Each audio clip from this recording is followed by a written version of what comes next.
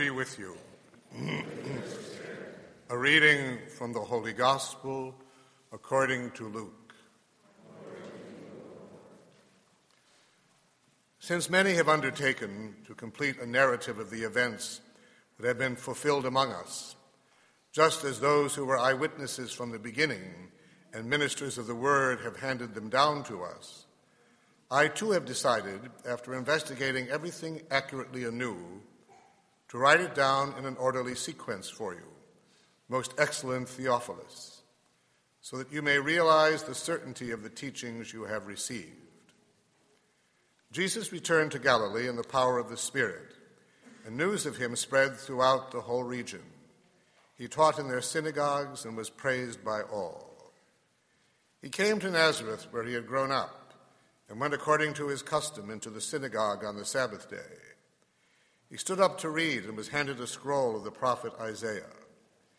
He unrolled the scroll and found the passage where it was written, "The Spirit of the Lord is upon me, because he has anointed me to bring glad tidings to the poor. He has sent me to proclaim liberty to captives and recovery of sight to the blind, to let the oppressed go free, and to proclaim a year acceptable to the Lord." Rolling up the scroll, he handed it back to the attendant and sat down. And the eyes of all in the synagogue looked intently at him. He said to them, "Today this scripture passage is fulfilled in your hearing." The Gospel of the Lord. Praise to you, Lord Jesus Christ.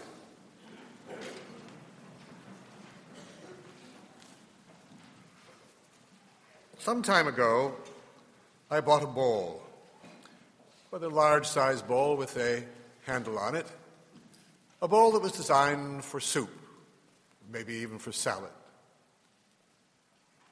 And that bowl fulfilled its purpose by doing what it was made to do by the maker who made it. It was meant to hold food, and that's what it did. And in doing so, it did and completed its purpose.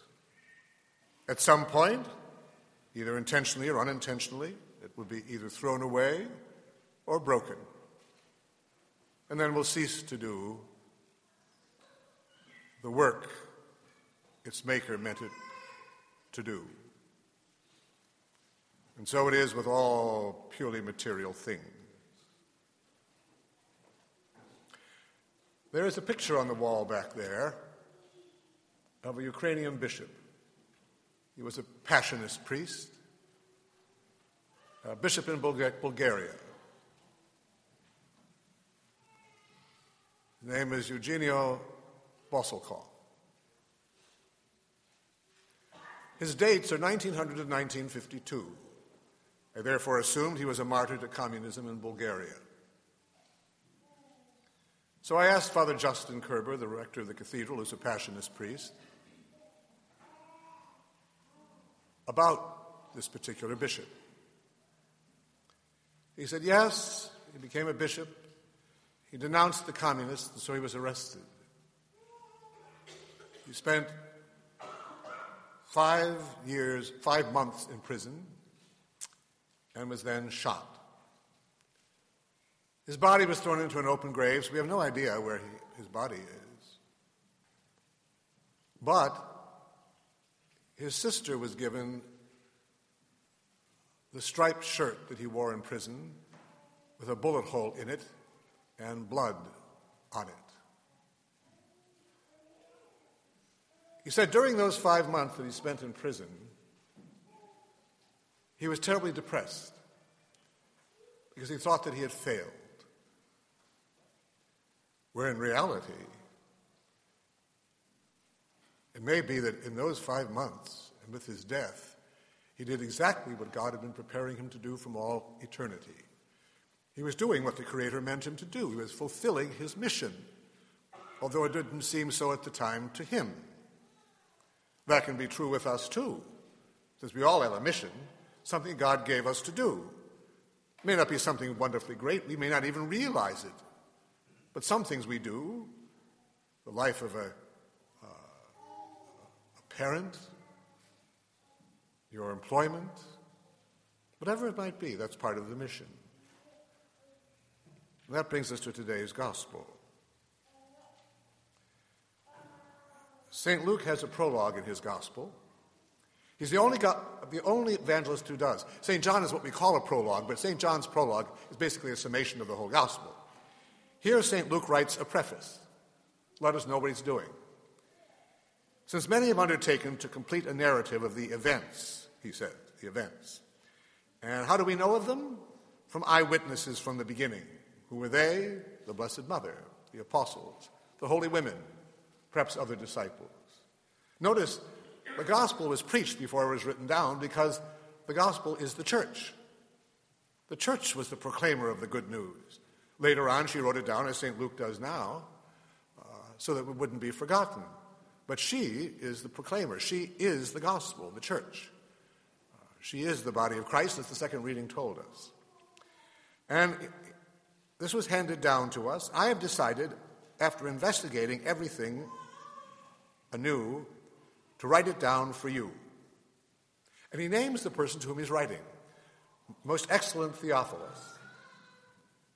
Now, no doubt Theophilus was an individual, but also it's a universal name, since Theophilus means one who is loved by God, and it would apply to all of us. But St. John Chrysostom says, if then you love God, then accept this present, meaning the gospel, from the evangelist, and keep it very closely united to your heart, what he tells us.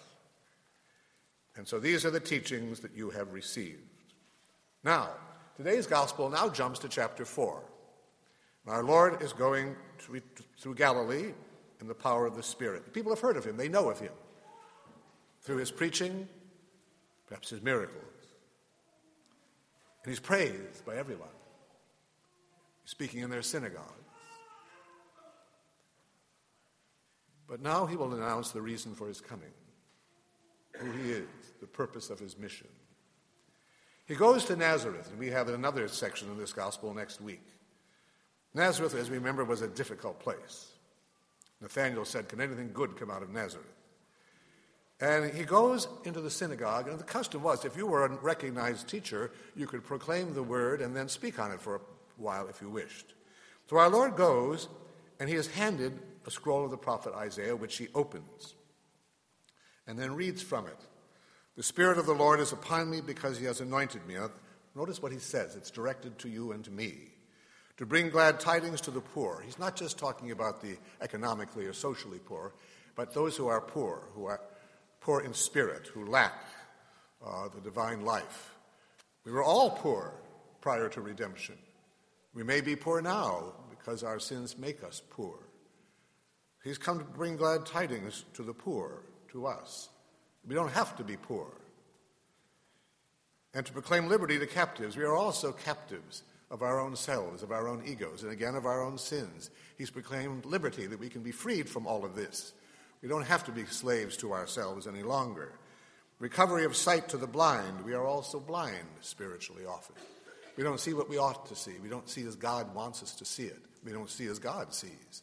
We see the way we want to see, and we see the things that we want to see in our own time. But our Lord says, no, I'm going to give you sight, my sight, to see as I see. To let the oppressed go free. We don't think of ourselves as being oppressed, do we? But we are. We are oppressed again by ourselves, by our sins. They oppress us. They drag us down. Our Lord has come to take us out of all of that into himself. And to proclaim a year acceptable to the Lord. Holy year. We are in one now. We do the things we've always, but every now and then the church will have a holy year to make us focus on things we may have forgotten, such as mercy. The theme of this holy year is mercy, and we have to be reminded of God's mercy and of God's love, of God's forgiveness, in a special way during this year. And of course, there are indulgences attached to it.